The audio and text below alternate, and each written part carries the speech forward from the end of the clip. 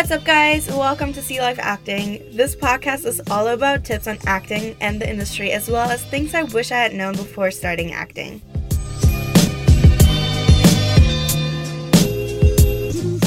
One of the things that I get asked a lot, and I also was asking a lot about this, is to which casting website you should subscribe to or sign up for, because there's so many out there. But I would say the top 3 that I would recommend is LA Casting, Actors Access, and I also have Casting Frontier. Don't forget to check out the Showfax subscription if you're getting Actors Access. Getting the subscription allows you to submit to how many ever casting calls you want to submit to without having to pay a fee every time you submit yourself. And also, keep in mind that you can always add a slate shot to your headshot, which I think is super important because it kind of brings your headshot to life.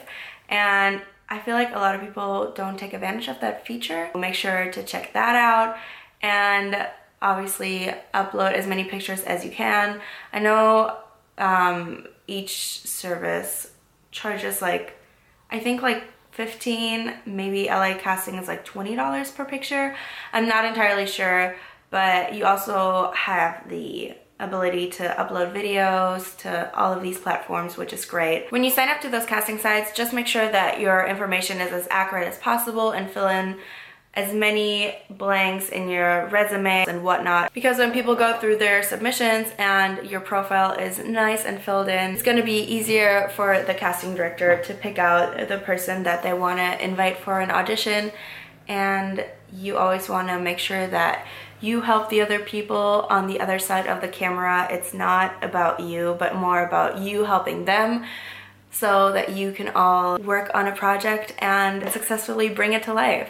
I think that that's something that we always have to keep in mind, and it's gonna help us in the long run to being successful and also to create connections in the industry. And providing value to other people is always gonna help you in the long run. So keep that in mind, and I hope that this tip was helpful and gave you a little bit of insight on which casting sites to pick.